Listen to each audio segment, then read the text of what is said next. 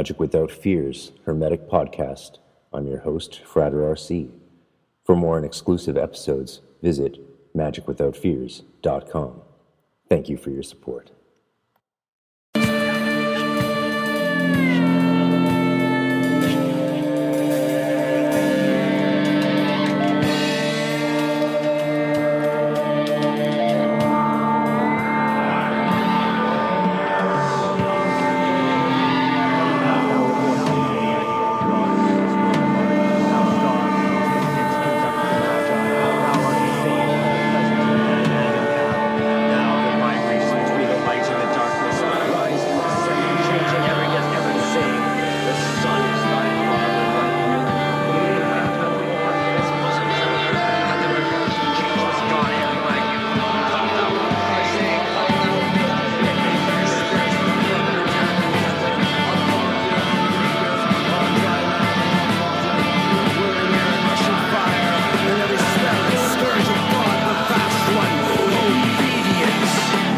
Welcome to Magic Without Fears Hermetic Podcast.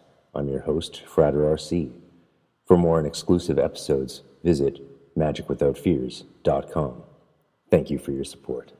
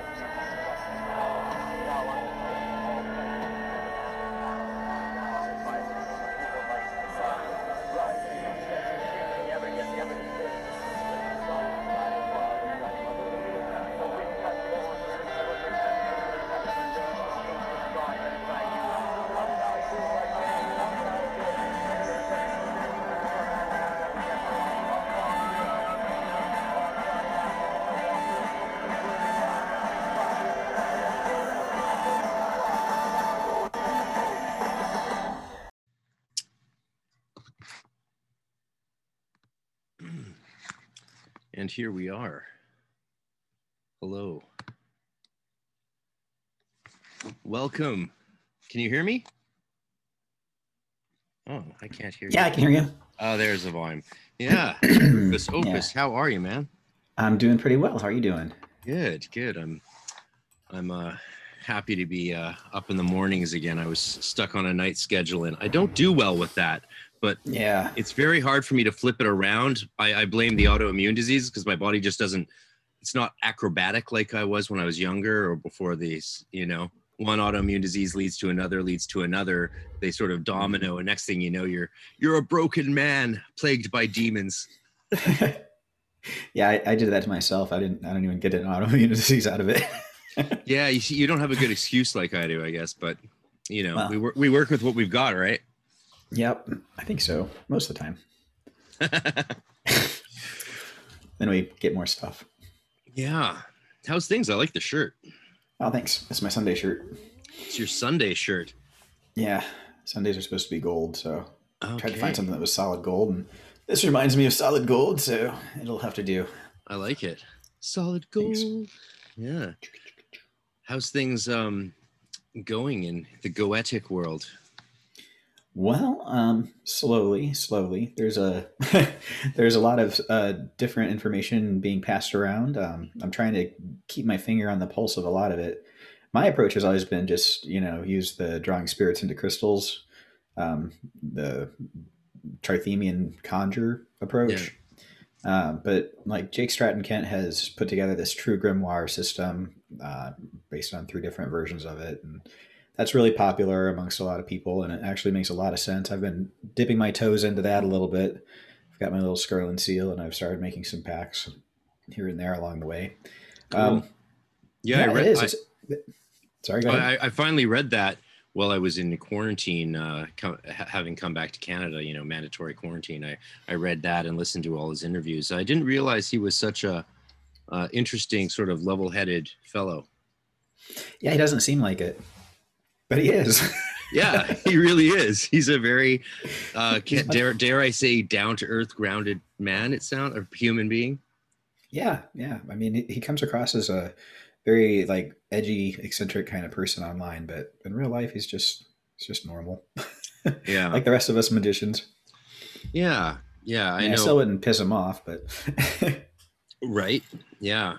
I mean, even those of us who take vows against doing magic on other people still have a few tools up our sleeves if we need them, right? well, I wouldn't know. You wouldn't know. Right. You're not the one going around turning people into newts and shit like that. Absolutely not. You're That would be somebody else. only a major asshole would do something like that to another person. Yeah. Yeah, I wouldn't yeah, perhaps. Yeah. But I had a lot of fun with that one though. I must say. Well, you still look great. You still look great. It's not 3 a.m. like when we last spoke. Oh my God, that was awful. I mean, that was a great video. I mean, interview. I enjoyed it quite a bit, but people really liked it. I haven't seen it yet. I mean, I can't re-listen or watch my own stuff as a general rule. It's enough to do it. I don't need to relive it. Well, did you send me a link to it? Because I mean, it's on my YouTube as well as on the Spotify and Apple Podcasts and all that shit. Yeah. Okay. Yeah. All right. I'll have to track it down and see if I can get some publicity out there for it. I love your altar setup back there. Oh, thanks. Yeah, I finally got moved into my new place, and it's large and echoey. I need to get some carpets in here, but yeah, I'm starting to get everything put up. I've found a big old piece of orange cloth that was going to be a smoking jacket years ago, and it seems appropriate for all my Hermes stuff that I've been working on lately. So I set up a little Hermes altar, and wow, good to go. Hermes stuff. What are you going to do with Hermes? What am I not going to do with Hermes? So a few months ago, back in, I want to say May, June, probably June, I started a devotional practice with Hermes Chthonios, just to try to get to know him better. And as the somewhat consort, he's only a consort once in any of the texts, but sort of a consort to Hecate. My partner was interested in doing Hecate magic, and I thought I'd tag along on the Hermetic side of things, because I've been working on, a lot of Hermetic type applications here and there across the internet for a few years now. What do you mean by Hermetic applications? Well, ways to apply the philosophies of Hermetics to your daily life. Hermetic magic is about conjuring spirits and changing the world. And once you get into the theurgy of it, just like within the Rosicrucian paradigm, I don't know what to call it, the system of attainment that you guys go through, that we, I guess, go through. I'm grudgingly a Rosicrucian these days, but we all. Yeah, who wants to do that for free, man? It doesn't seem like it's fair. Wait, explain that. Oh, do it for free? The Fama, yeah. Go around and heal the sick and do that for free. No, that's what I've been doing since my solar initiation in 2000. Yeah, I think I'm going to stick with charging 125 an hour myself. For people don't appreciate it if you give it to them for free. Well, that's my theory. That's what always interested me about the Fama and the Rosicrucian tradition having, healing gratis, right? I always thought it was a very powerful idea that there's no rules on charging for anything else, teaching talismans, magic. And I struggle with the idea of simony, to say the least. It's a real thing I wrestle and think about all the time. But the idea, I thought, that they don't say you can't do anything for money except healing. They're just like, that's one thing you have to do for free. And I was very intrigued by that. I never read it that way. I thought it was everything that you do as a Rosicrucian was for healing the sick, and for that you had to do it for free. See, no, I read it, and the way our order sort of practiced it was, the idea is like you can do all these things now, and there's not necessarily that many guidelines, but the one guideline that's very strict of the 4 guidelines is heal gratis. You heal for free. And so, I've told in the past, I would tell Reiki people, I'm like, look, if you take this vow, you then can't do healing for free. And of course, that's my interpretation of it. And, you know, we all have our own. Again, it's at the end of the day, especially once you go through a solar initiation and do that, it really is between you and your higher self. It's not between you and other mortals anymore. Right? We answer to God, and all human beings do at the end of the day answer to God, right? Right. Whether that's our higher self or whatever.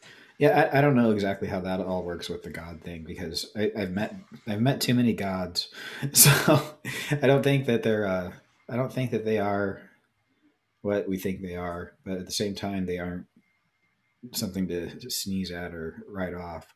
But when we talk about answering to God at the end of the day, the higher self and all that, I do think that there is a higher self that is part of the divine, I guess. I used to rail against the idea because I like to think that who I am is pretty okay and pretty cool, and that there's nothing better than me. You know, the me I present is the very best me that I can be, but it's not. You know, I fail a lot. So there's got to be something higher that wants something more, but I don't know if that's God or not. But if you go through the headless rite, you know, once you take your face off, you are that God, right? So the removal of egos, it can be mapped onto that Stella of Jehu and the invocation of the bornless, you know, the headless. Yeah, I tried to get into the PGM versions of that, but it just, I always just go back to the Golden Dawn version that I learned in the Inner Order. Well, the Golden Dawn version, that was the one that Rigardi put it together, right? Yeah, I believe that it's drawn. It really though is quite a logical putting together of older Inner Order workings. I mean, that's one thing about it's hard to explain in the lesser mysteries. That is in the greater mysteries, like the rituals. To me, while there's operation formulas that we follow specifically, you can really start to see how these things are all one, and how the operations blend together, how different passages are interused in different places. And, you know, there's not that much difference between an initiation, talismanic magic, even an evocation, and then a lot of the theurgical rituals like Bornless Middle Pillars and things that we've invented and put together, especially vault workings. I mean, it really does become this flowing thing, like a martial arts master who just doesn't do a technique anymore. They just flow. They work with space. Right. They're working with space and time and movement, and they're just flowing. Yeah, but it takes years and years of practice to get to that point too. Fuck yeah, you know? Right? And that's something that I don't like about it. I wish that everything was a little bit easier. I think it's fair to ask for things to be easier too. And I'm gonna lodge some complaints when I get back to Central. You know, and put my complaints in at the office and ask for a mod to the next release.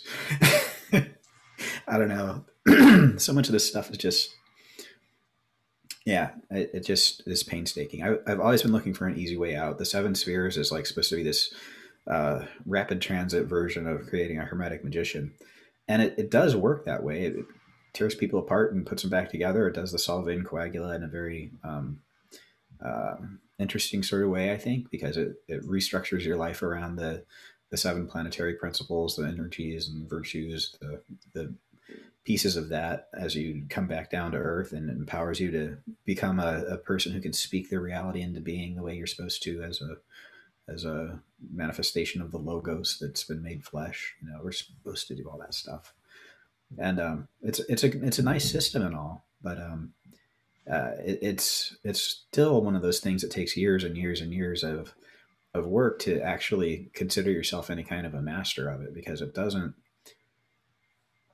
flow at first, you know, and it never stops having something more to offer. You know, I thought when I started all this, I wanted to do 4 elements, and then I wanted to do the 7 archangels, because 7 planetary, it's only 7 angels to deal with, and I like things simple, you know. And then I wanted to do the Shem HaMepharesh, the Shem angels. You know, I want to do this. Excuse me, the 72 angels of that group, and then I wanted to move on to the Ophanim, all the angels of the wheels, and then I wanted to move on from there to the Enochian, because that's the most complicated system that I could think of. And I figured if I progressed gently through these different systems of conjuration and initiation, I would understand it a little bit at a time, and then I could do the more complicated stuff and move on to the next stuff over and over again.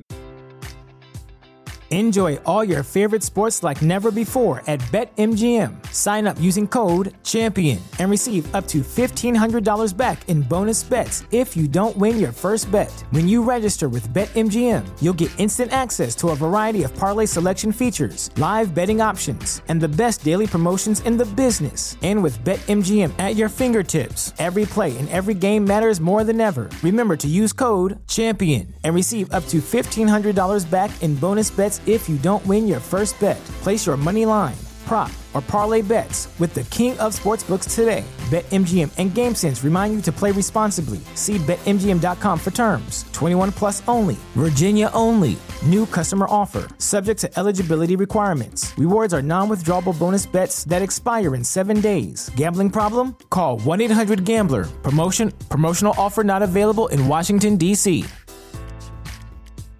Say goodbye to your credit card rewards. Greedy corporate mega stores, led by Walmart and Target, are pushing for a law in Congress to take away your hard-earned cash back and travel points to line their pockets. The Durbin-Marshall credit card bill would enact harmful credit card routing mandates that would end credit card rewards as we know it. If you love your credit card rewards, tell your lawmakers, hands off my rewards. Tell them to oppose the Durbin-Marshall credit card bill.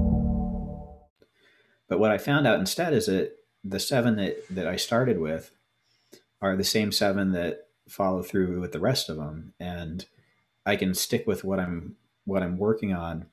They gave me enough work to take up all the time I would have spent learning how to do the rest of it, you know?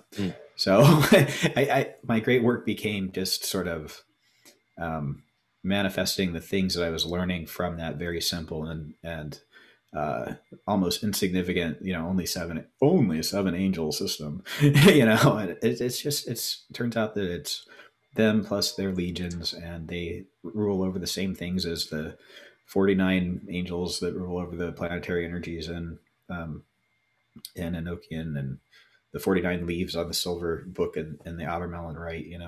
It's all the same.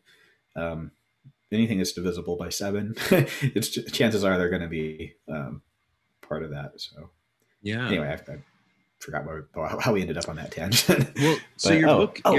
No, go. I'm sorry. Yeah, it was because of the flow that you were talking about, how you become Yes. like a kung fu master over time, and and you move from one thing to another. But at the same time, you also end up getting deeper and deeper into the things that you've started with, and it becomes something that like the simple movements become an art form. One of my friends, Scott Stenwick, are you familiar with his work? Yeah, I did the master classes on Goetia and Enochian magic that Jason put out, and I actually host them on my hermeticmysteryschool.com website now, so you can some people, because I recommend them. I think they're not just master classes; they're good intros as well. Like, why would I want to spend, say, 30 hours or 20 hours teaching someone everything I know about either Goetia or Enochian? Of course, I don't know Goetia very well. The Golden Dawn does very little of that until the Inner Order, and even then we don't focus on it because we have things like vault work and focus more on Shem angels. But I did both those things, and I was like, well, I'd rather have a student go through those 7 days of that master class for only $100. And then we can move on from there, especially since it shows them different methodologies. I mean, Frater Ashen Chassan is, you might say, somewhat different than, say, S. Connolly, just a little different, right? But some people will find one more appealing than the other. And anything that lays a broad groundwork from multiple perspectives from which we can then do actual work together, that's ideal for me. I mean, I don't want to reinvent the wheel or reteach things that have already been taught that I can just send someone to. That's my approach. I'm not trying to build it all myself. I want to participate in a community that's becoming ever more vibrant in the most delightful way. Yeah, and that's exactly the vision I have for that Academia Hermetica school. I want it to be a big tent with open microphones, and everybody can just come and talk, so that we can build that community, a clean community that's not beholden to lodges or gurus or anything like that, but where we can actually just exchange the information. You know what I mean? Did you mention that last time? I think so, probably. It's so similar to what the order I was in has broken into many orders, and that my teacher Ramses, he's running OGDU or fellowship, right? He's trying. He also wants to do something similar, but he's busy, of course, just creating online resources for his students and running physical initiations still, which is, as you know, just so much work and often thankless work, but except to a few. But what you're mentioning, it doesn't sound very dissimilar to that, or what I started a couple of years ago with some academics around the world and the Arcane Research Society, which again is building a bridge. I'm looking at bridge building between academic scholarship and practical occultists. And that was the vision that Nicholas Goodrick Clark, my doctoral mentor, instilled in me. He is something, a vision he had for the future. And that the whole Association for the Study of Esotericism, the academic esoteric professional organization, is built around this metaphor of the bridge. But they didn't think about it in terms of practical occultists. That was sort of a step further that I thought was worthwhile. I mean, there's obviously the famous society, which is whispered about, of the academics who practice, but you don't know who those are unless you know, right? And who knows if I don't even know how functional they are. You do? Yeah. Well, some of us know them, some of us don't. Yeah, it's they can't talk about it too loudly or they'll get fired, right? No, it's not that. They're just say more. I don't want to. I know too many people who are in it. So let's just say that there are academic organizations that are active and meaningful, and then there are others that are really good at talking about things. So that's kindly academia put. Though they are academia in general is about researching ideas and exchanging information, and that's fine. Right. You know, I just you'll notice that they aren't publishing very much very often. So yeah. Where's your journal? No journal, no work, man. You're not speaking of Claire Fanger's Societas Magica, are you? I don't think so. No, because that's just a strictly academic group based around her and her work, and it's purely academic in its intent. No, this isn't about any one person. I don't think. We're speaking of the same society. Okay. Yeah. Yeah, well, it's just great. I'm just glad that there's so many people out there doing different things, and like you said, giving everyone a microphone and a voice to share ideas and practices is really important. I want people to see that we're all teaching the same things. You know, that when you get down to it, the Wiccans, the Thelemites, the ceremonial magicians, everybody who's studied Agrippa, you know, if you've studied your Agrippa, you know, you gotta study the Agrippa. You gotta study the Agrippa.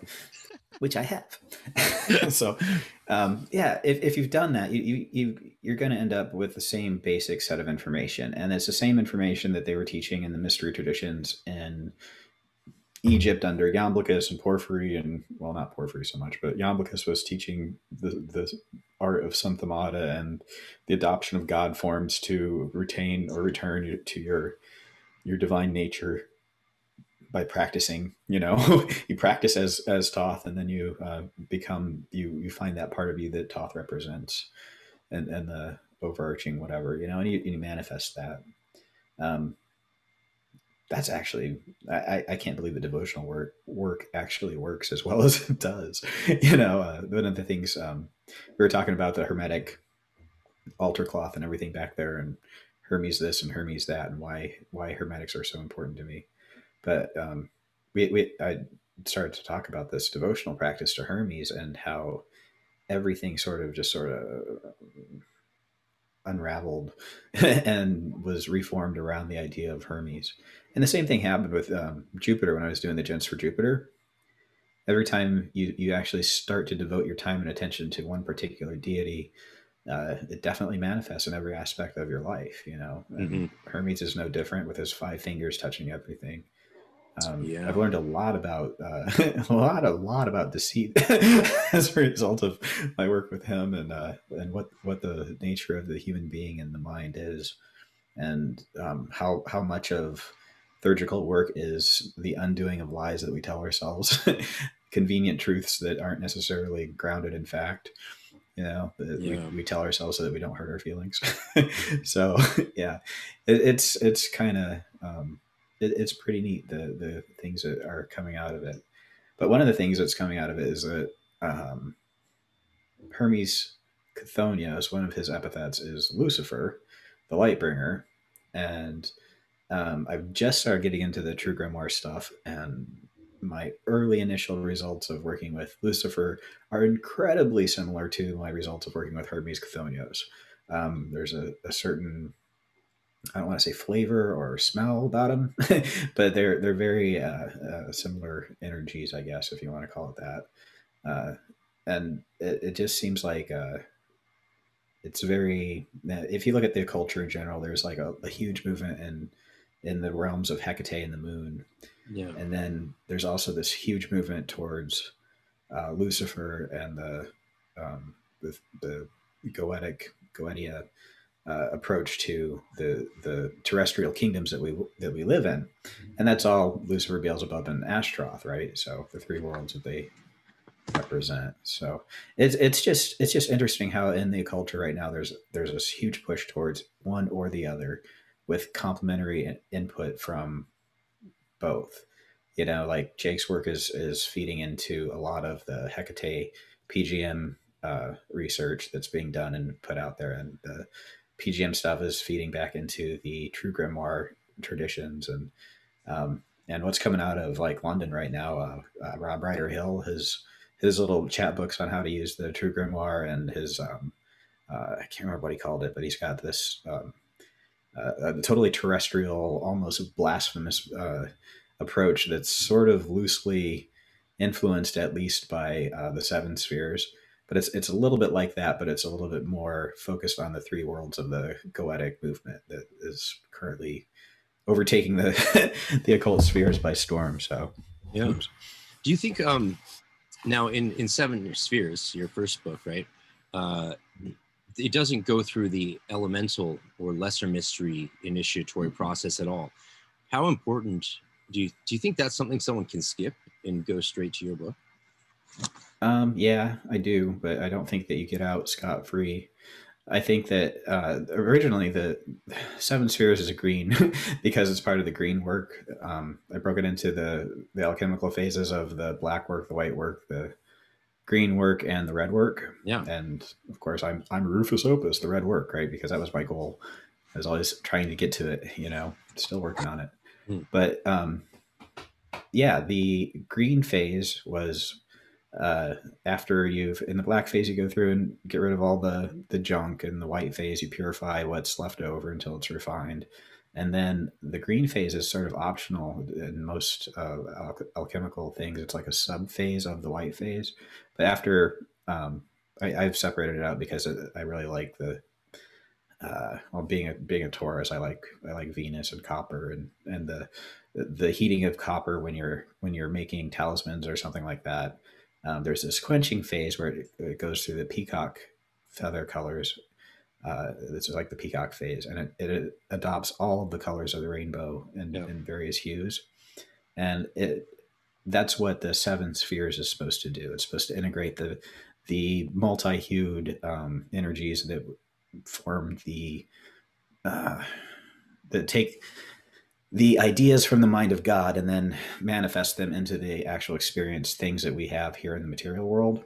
That those different types of energies that get applied in different proportions to create existence, before it gets turned over to the four elemental kings, where they put it together into this material world that we actually can see and smell. Mm-hmm. Oh my God. Do you ever find yourself like going over the whole cosmology of existence and manifestation, like every time you have a conversation? No, I actually avoid that. Surprisingly, I'm not very good at avoiding it. I always feel like I have to go back and start there, but well, yeah. So anyway, I'm sorry, I don't mean to cut you off. No, it's cool. I mean, I struggled a lot with theology and philosophy my whole life. And so after I went through into 5 = 6 in the Golden Dawn, I decided to go to seminary, and I graduated. I trained as an Anglican priest at St. Augustine's and did that whole thing, got to learn Hebrew, Aramaic. I was part of the last class with the old guard teachers before they all either retired or died during my time there or after. But that meant I was being taught by... Yeah. Oh, yeah. I was too much for them. Though they really enjoyed having me give classes on Kabbalistic mysticism and stuff, obviously watered down in a way that could be taught to, ecumenical reverends in training, like Catholics, Unitarians, and everything in between, right?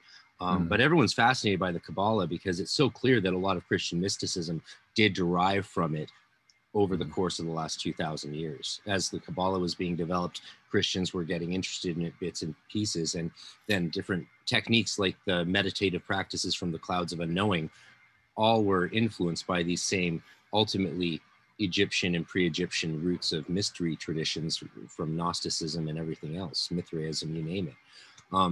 But struggling with that big picture theology and philosophy as I did resulted in my main opus, which was originally titled very popularly Hermeneutics in the Postmodern Epiclesis, which was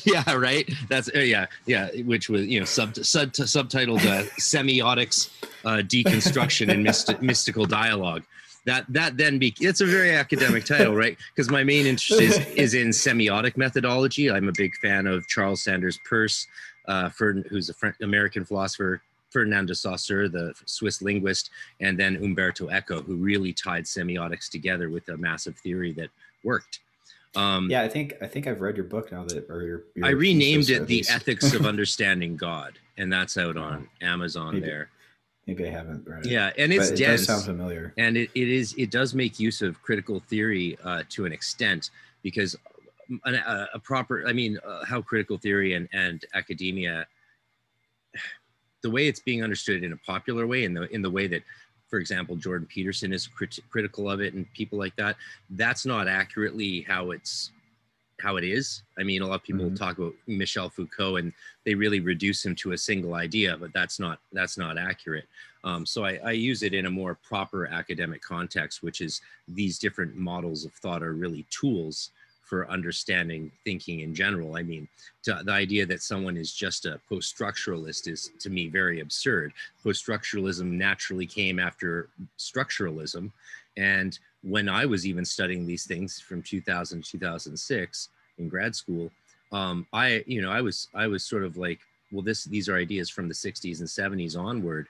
But is this where things are at? And it was quite clearly said to us, like, no, we're not in a postmodernist, post-structural era academically or intellectually right now. We're post. We're post-religious. We're post-structuralism. However, these ideas haven't even begun to hit the mainstream yet, and that's what you'll see over the next 20 years. And guess what? They were right, because those ideas are now talked about mainstream in highly reduced forms and largely misunderstood, especially as they're used by radical right or left people to promote their own ideological agendas, as opposed to understanding them as techniques of thought, which are heuristic and really just meant to help you get from one rung of the ladder to the next rung. And once you've gone up the next rung of the ladder, you don't need the rung below you. Right? You're moving onward and you're meant to develop your thinking further. So when it comes to cosmologies, my book really broke things down into two pre-categories, or forms of pre-semiosis, which was nature and spirit. Ultimately, if you break things down to what does exist in the real, what we have is nature as reality, and then something slightly different from nature that's interpenetrated with it that we don't fully understand scientifically, spirit. So you could say there's nature and spirit as pre-semiotic formats. And that is tied very closely and intimately into a thought from Johann Wolfgang von Goethe, which is in the idea of natura naturata and natura naturans, which is the idea of nature naturing and nature natured. There's the part of nature that is creating nature and the part of nature that is created by that creation of nature. So is this subtly nuanced and philosophical? You betcha. But we're trying to explain things that physical sciences, the hard sciences, don't fully grasp yet. I mean, we can't even see dark matter yet. And once we do, I think we'll understand a whole lot more. I mean, I was looking at the alien stuff that's coming out now.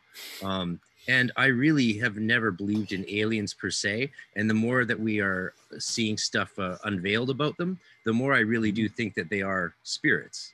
That's what I've think. thought that for years. That's what I always interpreted. But we interpreted it as angels and demons, and what we interpret as aliens now, they're the same thing. It's just different constructs go into interpreting the phenomenon. Yeah. So when I started experimenting with DMT last year and this year, and I've done a lot of highly controlled experiments using ritual magic and DMT. One thing I've experienced from those spirits is their vibe is incredibly similar to what I've gotten from the years of working with the elemental prayers, the gnomes, sylphs, salamanders, those kingdoms, even as they sort of interrelate to the watchtowers, the Enochian spirits and angels. It sort of seems to flow and integrate very well together. And the last final experiment I did on DMT, I think it was number 22, appropriately, I actually had a full vision of Ezekiel, like the full vision, in a way that I believe I had the real vision. And what I had to do to get to that state in those realms was shocking to me. And what I had to do to communicate with that vision once I had it was, the most profound thing I've experienced in my life. So the vision of Ezekiel that you're talking about is of the fiery chariots? And the cherubim and the face of God speaking directly to my soul. And I had to let go of, I had to stand naked before God and speak my true name and speak and then once I was accepted, I got to ask my question, and the answer was shocking and powerful and transformed me. This is an example of some of the things we can do during quarantine. It's not all bad. No, I mean, total enlightenment and understanding the mechanical nature of the universe, that's not a bad thing. Well, the challenge, the interesting thing about the Hermetic path, like Hermes, we move between worlds. And I love that statement from I think it was Jason Louv on Midnight Gospel, who said, in the Western mysteries, our goal is not enlightenment. Enlightenment's our starting point, because our first goal is to get that solar initiation, is to be able to cross the abyss. It's be able to communicate with our higher self. Whether you think that's the same or different from your holy guardian angel, we'll leave Aaron Leach to figure that out. Who cares? Who cares? Who cares? I mean, at the end of the day, do you fucking get what you need or not? Well, see, that's the Taurian thing about you that I love so much, because I've got like no earth in my chart and no water pretty much. I have a Venus in Capricorn and I have a Scorpio ascendant, but other than that, I'm all fucking air with a little bit of fire, just enough to get me out of bed in the morning. But yeah, when you're enough to get me in trouble, when you're staring into the face of God or communicating with these holy spirits, whether soberly in ritual or entheogenically, it doesn't really matter. And that's one thing I like about the grimoire tradition, is we know that it's not a cut and paste complete system. We know that there are techniques and tools and insights developed by other human beings to get us in touch with these spirits. And like I was recently working a lot with the evocation of Midir that W.B. Yeats wrote, and the goal was to get in touch with that spirit. Once I did, I created for hours while communicating, letting that spirit use me to create a sigil that I could then communicate with him more directly thereafter. And things do get simpler as we go along. We break things down from these complex rituals into the very simple premises that we can use to do and achieve things in this world and in other realms. Right. And if you just hit on one of the key techniques about magic that I don't think it gets nearly enough press, but the using magic to learn magic. See, that's one thing that I've gotten from listening to these academics and covering them on my podcast a lot, like going through their essays and commentating on them, and thank God for academics, because, we often want to, us magicians, we read a couple things, we do some rituals, and we're like, here is the truth. Behold it, I have found it. And then you get a bunch of academics come along and say, like, well, that's not consistent with the sources that you're actually deriving that truth from. So if what you're doing is working for you, amen. But what about this? And I love the question, what about this? And what about the fact that you're doing something completely wrong? You just made that up.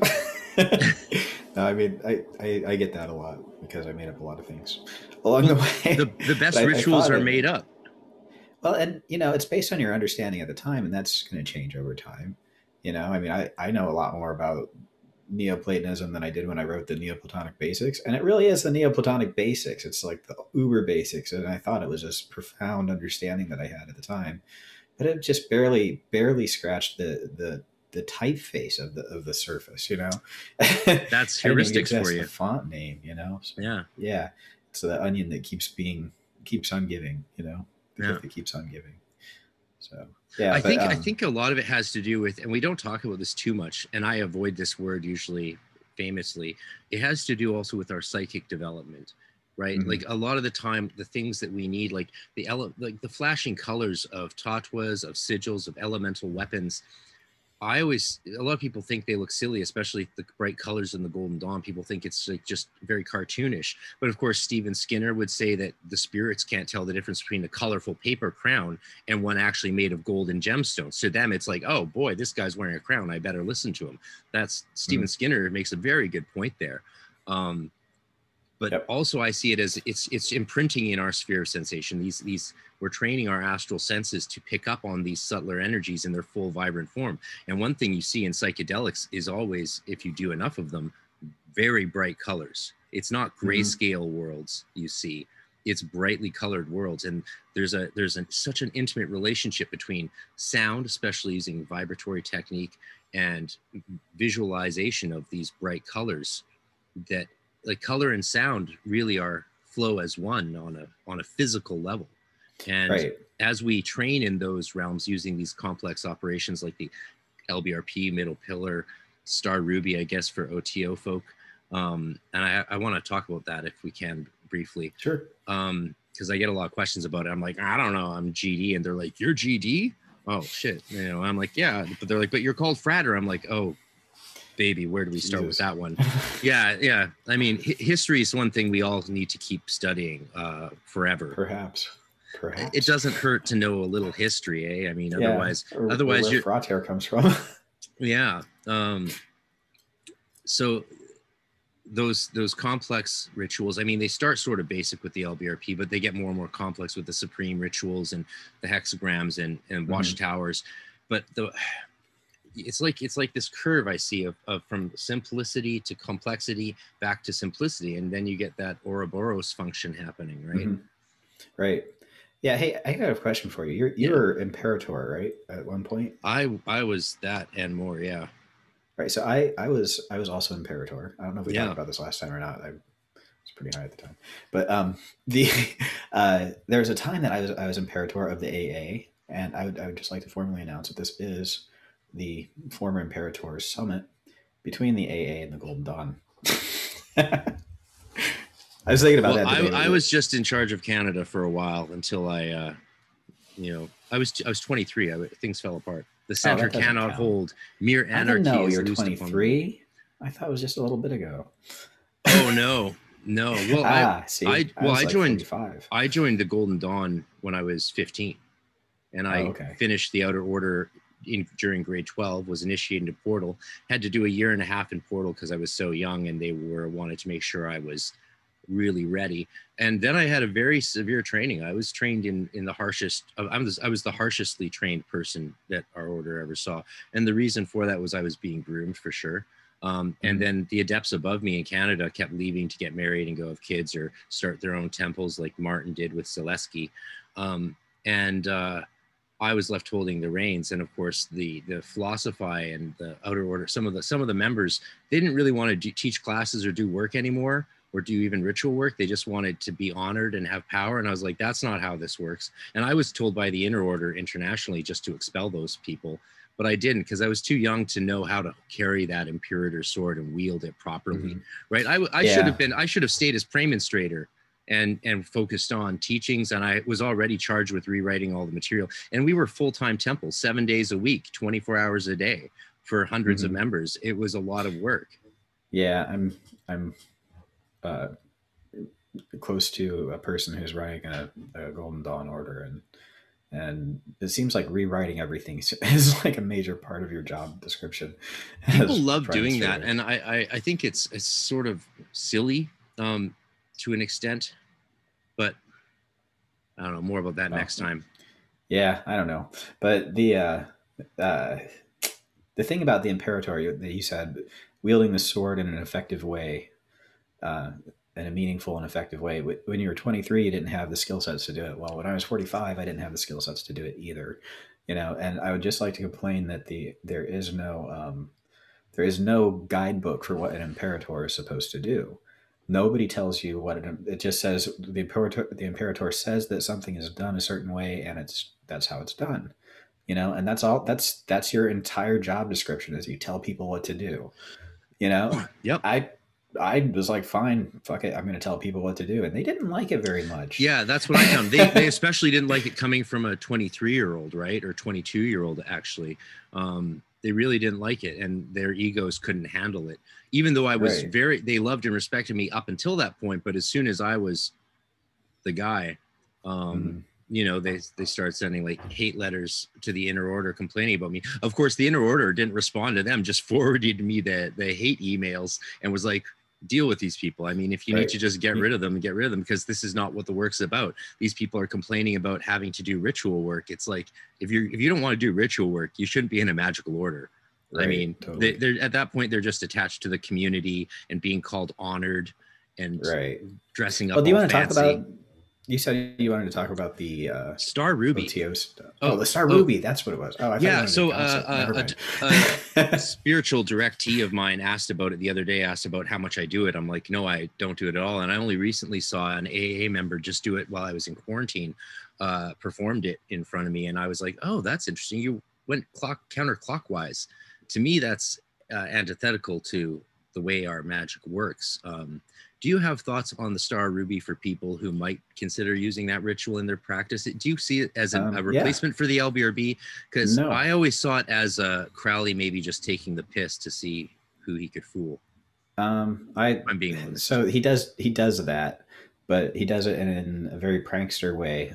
Like the Merry Pranksters were always trying to trick someone into thinking for themselves, The Star Ruby, if you actually look at it, is not anything at all like the lesser vanishing ritual of the pentagram, other than the fact that it has it is somehow associated with the pentagram rites. But it's not a pentagram rite. It's not a vanishing ritual. It's an invocation of power, and it's actually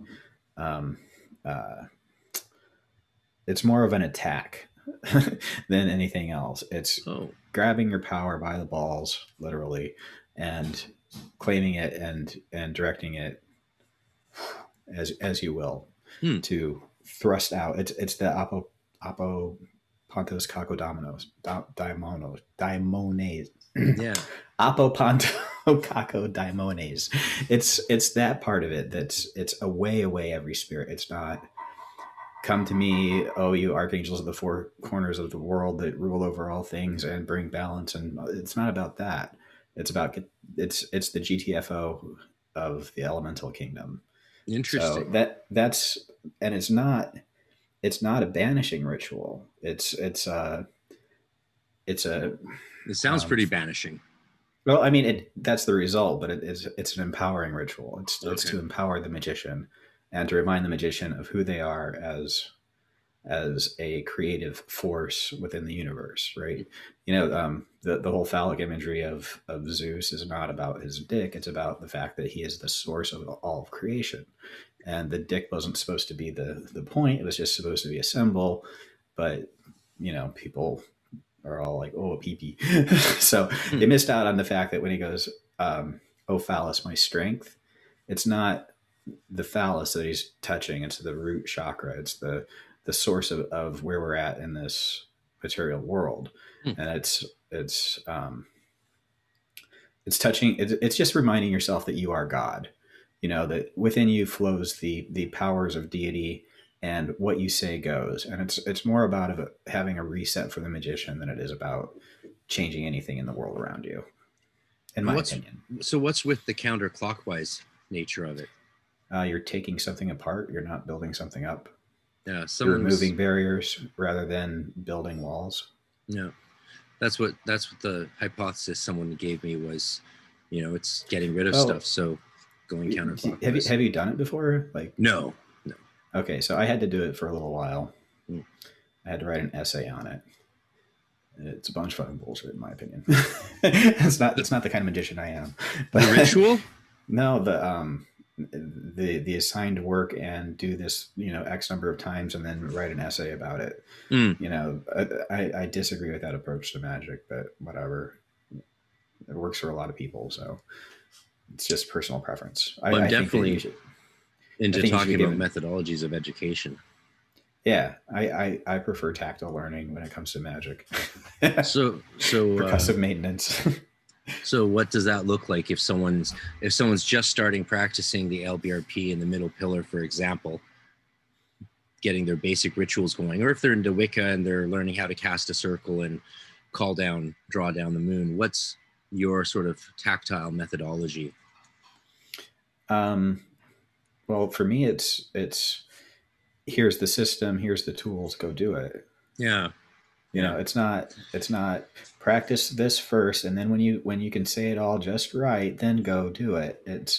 Or incorporate it into the next step. It's not that. It's here's the whole thing. Here's the Trithemian entire conjuration of a spirit from start to end. Everything you have to do to manifest a spirit in a crystal within a certain amount of time, and it's a simple approach.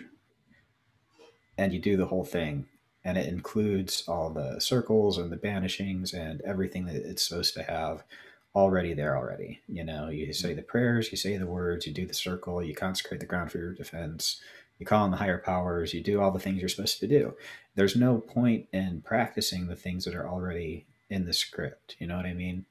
Like if you have to learn the whole script anyway to put on the play, why do you make an entire season about one scene? You know what I mean?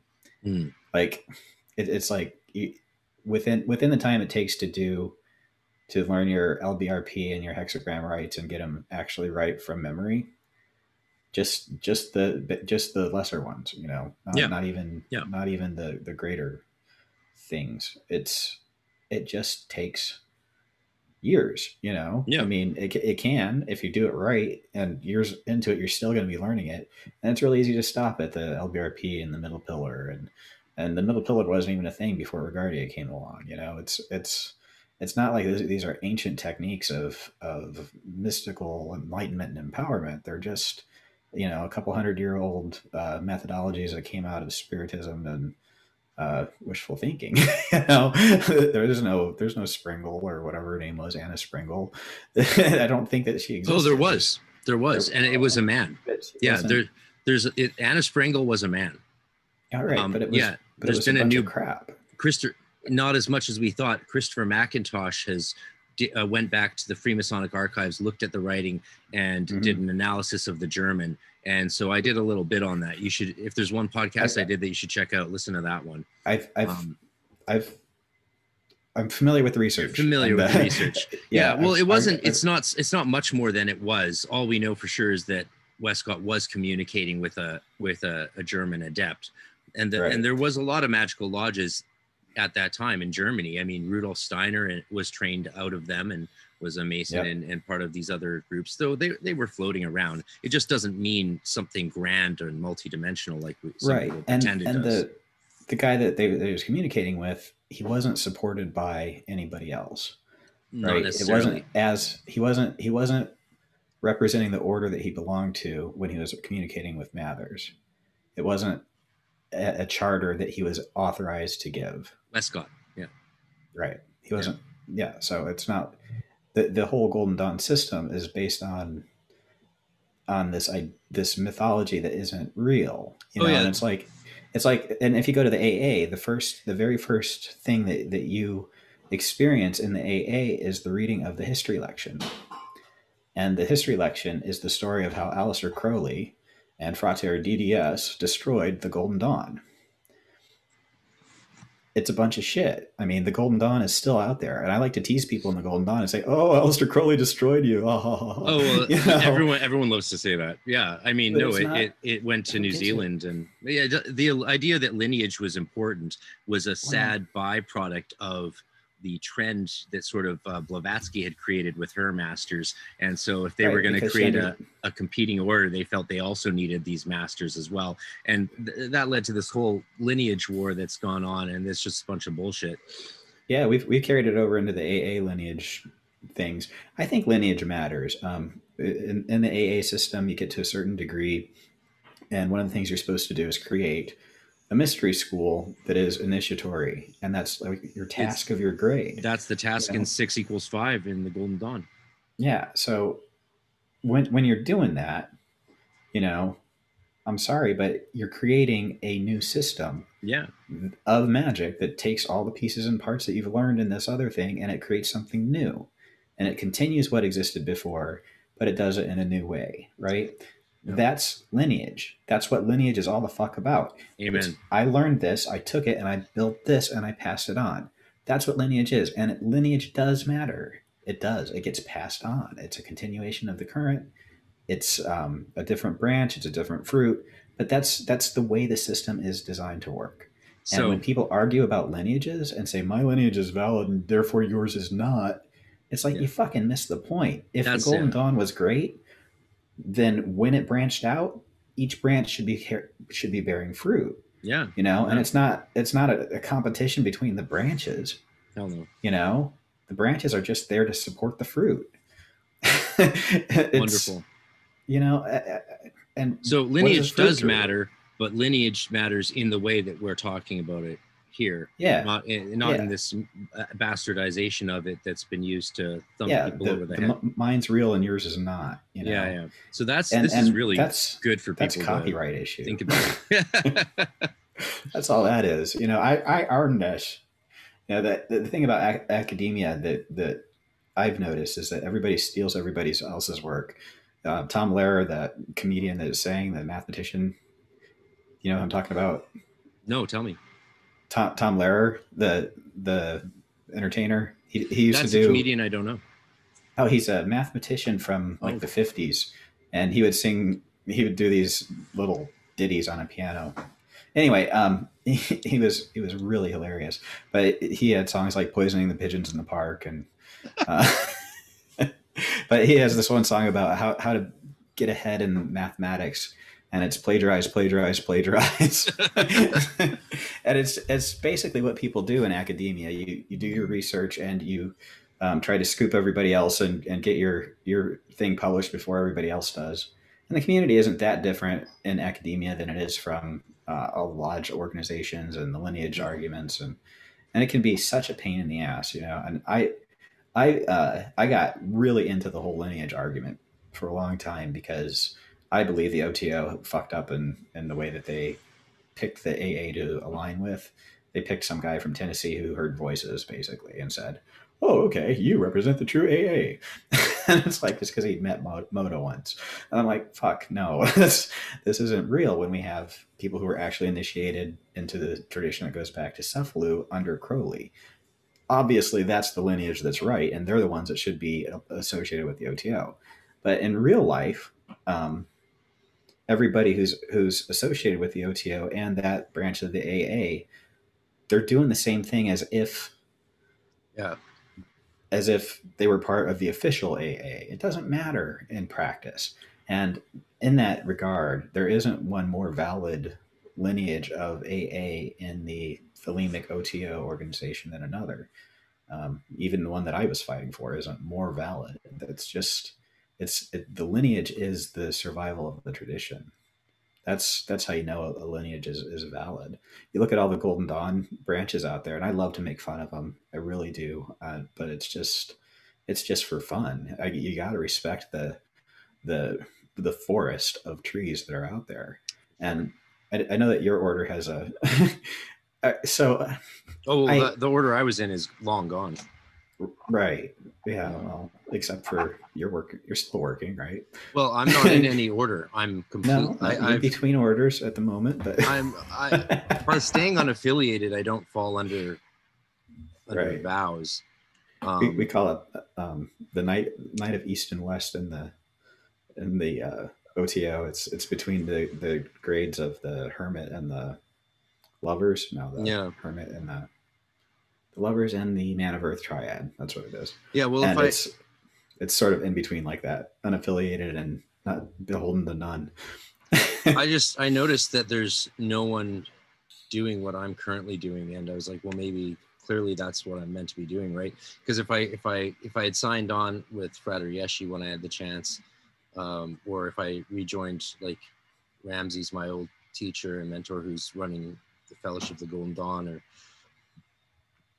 the Sodalitas Rosea Crucis, Tommy Westland has a great group going on with amazing archives and etheric links and all that.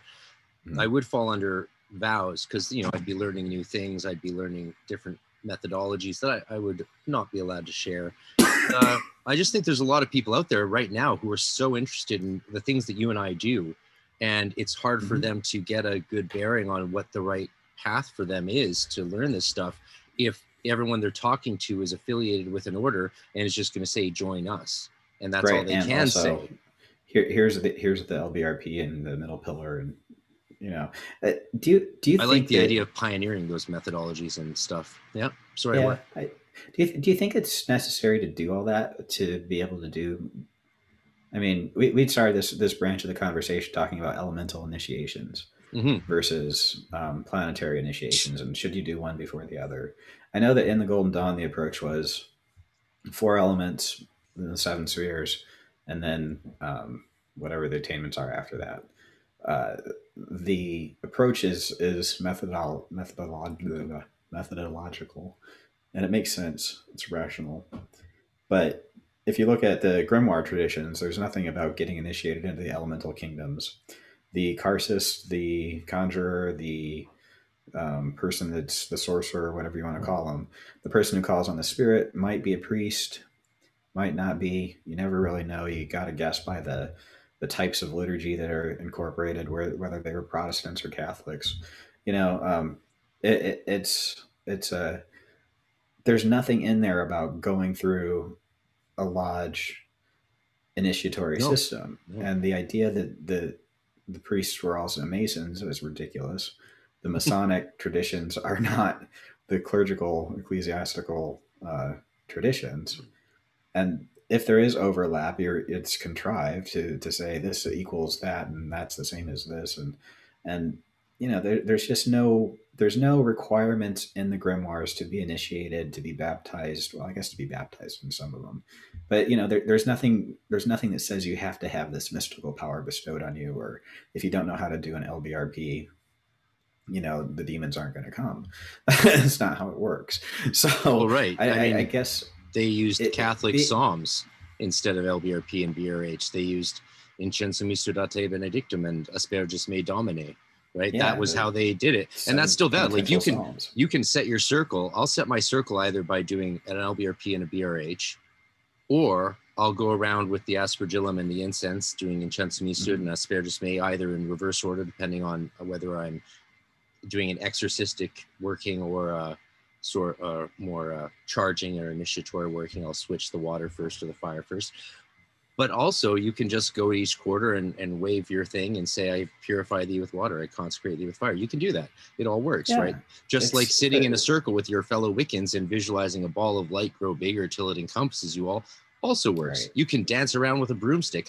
I love dancing around with a broomstick, especially when I'm doing psychedelic work. It's really visceral and physical, and, you know, I'll sing and chant and do crazy stuff, and by the end I see this vortex of power, and the spirits want to come into my little copper scrying bowl, and that's when and you want to talk to them and you want to do some magic with them. Then we get going. Create the world, right? And that's what we do the magic for, is to create the world. We don't do it so that we can argue about the LBRP versus the Asperges Meum. You know, we can if we want to. But that's where people get stuck. It's like, this is real and that's not, and this is true and that's not, and I do it this way, and I have to feel good about myself by making you feel bad about not doing it my way.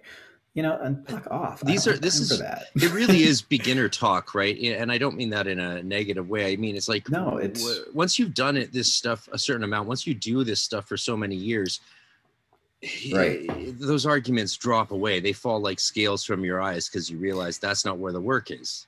Yeah, like, and that's why in Seven Spheres I throw people right into the Seven Spheres. It's not about all the other, because nobody put everybody through the 4 elements before they did the 7 spheres before.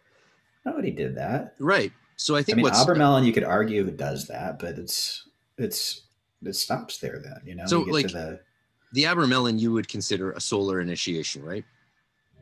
I would have probably a couple of years ago. In your 7 Spheres book, you sort of talk about it that way. Yeah. I definitely thought it was at the time. I'm still, I don't know. I think my understanding of what a solar initiation was at the time was very simplified, very cartoonish compared to what a solar initiation is. I don't know that I would equate them quite the same way as I did at the time. But it's a term we get from Rudolf Steiner, I believe. In fact, is it? Yeah, I didn't even know that. I thought it was just because it was an initiation into the sphere of the sun, so we call it solar. So when it comes to the elemental initiations of the lesser mysteries, which we have in the Golden Dawn system, to lead you up to the Veil of Paroket and the portal grade into the Vault of the Adepti and the solar initiation, in my opinion, that whole system is a replacement for the Abramelin. And I can see Aaron Leach rolling his eyes right now as I say that in the astral plane. But that's okay, because here's it's a slightly complex thought, but I'm sure everyone can handle it. So there's a lot of debate saying, like, the higher self, the greater neshama, the Eric Anpin, the greater face of the tree of life, the true self is different from the holy guardian angel, which is a distinct entity which is summoned by doing the Abramelin, or in some people's opinion can be replaced by Liber Samic in the OTO or AA, and then or replaced in the Golden Dawn by doing the invocation of the higher genius, which is of course what we do. But in my experience, the Golden Dawn tradition is essentially that whole purpose is to put you in touch with your holy guardian angel through that 5-6 initiation, and that's what the portal in 5-6 does achieve. So that's why the purification process throughout the grades is a great way over. You're not doing it over 18 months. You're doing it over years, preparing yourself for that contact. And then that's when the magic begins. Once you have that Adeptus solar current moving through you, that's when you can then dive into Goetia or Enochian magic or whatever else you want. And the advantage of doing it in a Golden Dawn system through those elemental grades, whether you do it in a traditional order that only has the basic rituals and does it rather quickly, like Scarborough's Ordo Stella Matutina is very traditionalist. Frater Yeshi's is somewhat traditionalist. Some of the orders just take a bunch of inner order stuff and throw it in the grades. I was talking to a 7=4 trained by Frater Yeshi, and he thinks that Tatwa scrying should be introduced in Neophyte. And I was like, tell me why. And we talked for hours. And at the end, I was like, wow, I really agree with you on that, actually. He's like, yeah, all adept work is scrying, essentially. And so we should get people going into that much earlier on. So I'm advising people that I work with to start with basic path working and scrying earlier on. But again, because anything that gets you doing this work more on a daily basis from the get-go, that's a good thing, right? If you're excited and on fire to get up and not just do 20 minutes of ritual work that day, but say 2 or 3 hours, then do that. That's what's good. Whatever gets that sulfurous energy going and your passion to, like, do the work, inflame thyself with prayer. Exactly. That's the thing. I'm stretching right now because of course I'm tired, but you're showing off your body to the girls on YouTube. You're single now, right? Ladies. Oh, single-ish. Single-ish. Really. Serial monogamists, we tend to get ourselves right back into another relationship as soon as possible. So, well, congratulations. Well, we'll see. Don't know if I'm too broken for putting someone else through another Rufus Opus experience, but we'll see. That's my thoughts. I'm not showing off my body. So, and here's the terminological issue I see with the Holy Guardian Angel these days is if you want to say that the Golden Dawn tradition is not designed to put you in touch with your Holy Guardian Angel, but to put you in touch with your higher self or true self, and that the holy guardian angel is something different. Well, if you say that, you can be like, okay, but the phrase holy guardian angel is used in the Golden Dawn to refer to your higher self in many ways. Is that something that is separate or separate and distinct from you or part of you? Well, at a certain point on the tree, if we look at that cosmology, that differentials sense doesn't really make a difference. It really doesn't. The I and thou, right? That's sort of the mysteries of Binah and Hakma and the three supernals, is that differentiation, it doesn't become one, it doesn't become separate. It's just like, you know, Crowley spoke quite well of this, actually, as everyone listening knows what I'm talking about, I'm sure. But yeah, so if you say, well, the holy guardian angel is something else, it's like, fine. But in the Golden Dawn, that term is used this way. So you can say that they're mistaken, or you can just say, well, they're defining the term differently. You can say that that the Abramelin, if the Abramelin is a ritual designed to put you in touch with a specific being, and that being is called this, and there's no other ritual that can put you in touch with that being, fine. I have no problem with saying that this ritual, this series of workings, puts you in touch with a specific entity that can't be contacted in any other way. That's fine. You can say that, right? And you can't really debate it unless you then do the ritual in that way. But as far as the broader terminological sense is concerned, I mean, we use words. Words are defined by how we use them. And so if you're using a word in a certain way, you're not wrong. You're just using it in that way. Right. It's semantics, but they matter. They do. They matter when they do, and then they don't when they don't. I think that's truly said like an adept. Right. What makes you an adept is knowing when it matters and when it doesn't. Yes. So that's really well said. Well, I think I got it from like John Wayne or something. I don't know. Well, probably Will Rogers. He was a little more wise. But well, it's like that line in that Thor says in the Marvel movies when someone's like, "That's just Captain Guardian of the Galaxy dude is like, that's a made up word," and Thor's like, "All words are made up." Exactly. Exactly. Yep. Yeah. Hey, I'm gonna have to cut things short. It's been about an hour now. Yeah. I'm sorry. I could talk to you all day long, but that's I do have very flattering. So, well, this is the hard part, is finding time in COVID to just hang out and talk about magic. That was the best part about being a part of the OTO, is we got to hang out and talk about magic at the lodge after and before events. It was wonderful, and that I think is the only part about lodge magic that I'm ever going to miss, is that camaraderie of when people aren't fighting each other, when they can just sit around and talk like this. This is really convenient. This is a treat. Well, I love that we've done these two little bits now, and we obviously will have to do a part 3. Yep, I'll have you over to my place next time. I'll get on a plane and I'll mail myself in a box. I meant on my YouTube channel, but that's okay.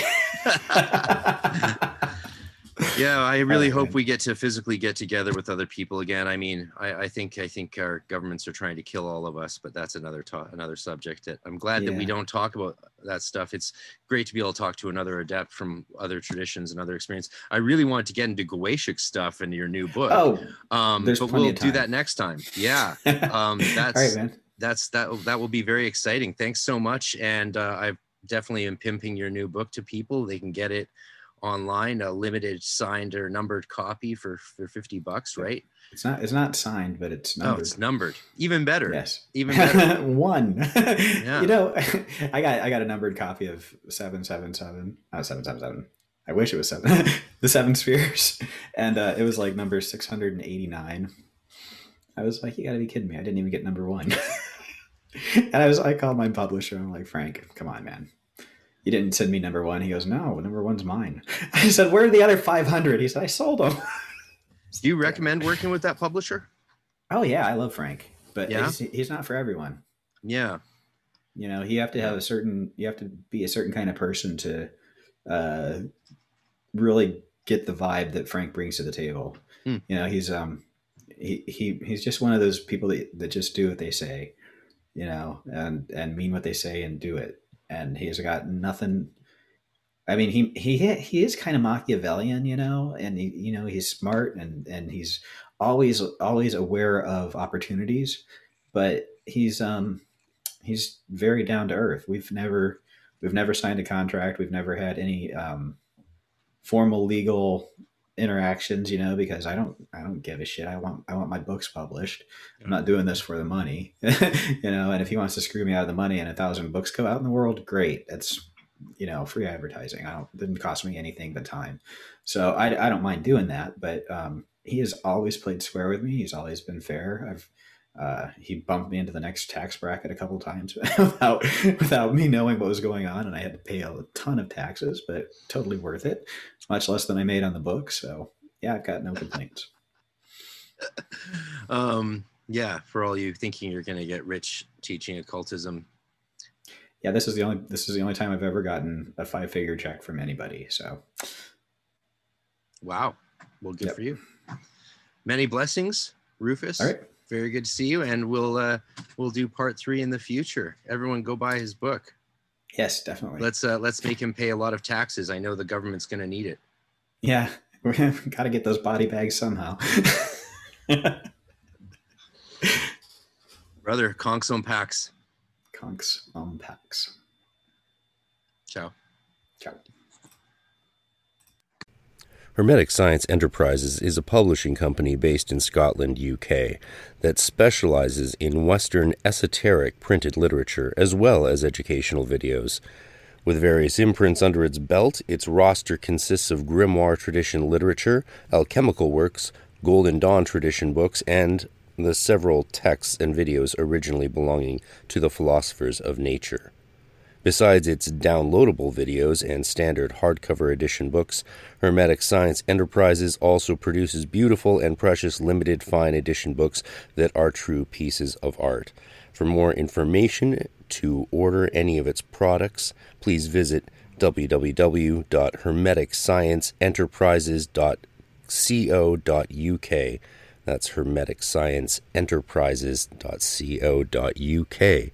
And as a lot of you know, I've talked with the publisher Lenny on the podcast before, including a 6-hour epic extended version on the Patreon, and seen the fine edition of his new grimoire of Scott's Discovery of Witchcraft, which is only available for purchase up to 50 limited copies till the end of May, I believe. So check it out now, hermeticscienceenterprises.co.uk.